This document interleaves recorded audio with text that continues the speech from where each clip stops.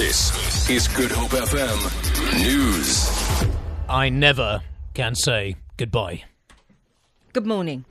Any members of Parliament who are removed due to disorderly behaviour may not be able to take part in the State of the Nation debate next week.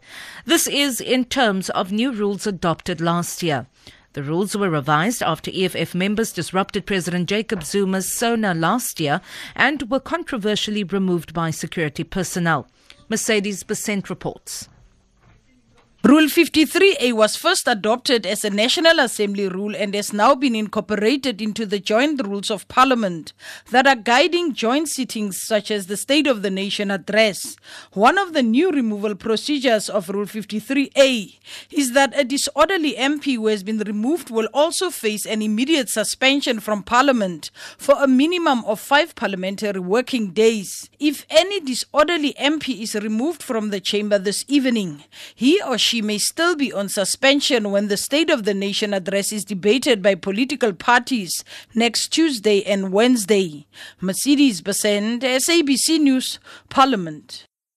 There's a heavy police presence at Keizersgracht in the Cape Town CBD ahead of a picket by the Seskona People's Rights Movement.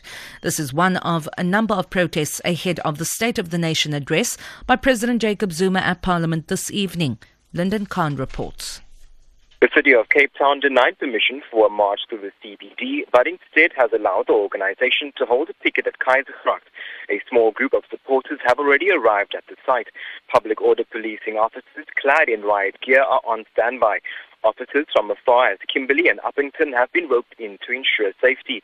Police officers are expected to have their hands full today as a march by the Zuma Must Fall campaign is also set to take place this afternoon. This group will gather at Green Market Square and march to the Grand Parade. Lyndon Khan, SABC News, Cape Town. The ANC in the Western Cape says it will be celebrating the 26th anniversary of the release of former President Nelson Mandela from Victor Verster prison in 1990 in Cape Town today. The party's provincial media spokesperson Yonela Diko says this year's celebrations are made even more significant by the fact that it coincides with the State of the Nation address. Diko has called on the scores of people expected to gather in the city centre to mark the day to conduct themselves in a manner befitting of the occasion. It's a symbolic day that is remembered all over the world by everyone. And of course, we know the sense of the emotion that is still attached to the day, all of us. So it was quite a momentous day. It was a transformative moment, really, for us and for the country. So it's important for us to remember that day. Today marks 50 years since the declaration of District 6 as a whites-only area under the Group Areas Act. 60,000 people were forcibly removed from the once vibrant inner city district to the Cape Flats. To commemorate this date, the Department of Rural Development and Land Reform and the District 6 Museum are this morning hosting a cultural event at the District 6 Homecoming Centre. The program includes a poetry reading as well as music and storytelling. For Good Hope FM News, I'm Vanya Kluter-Collison.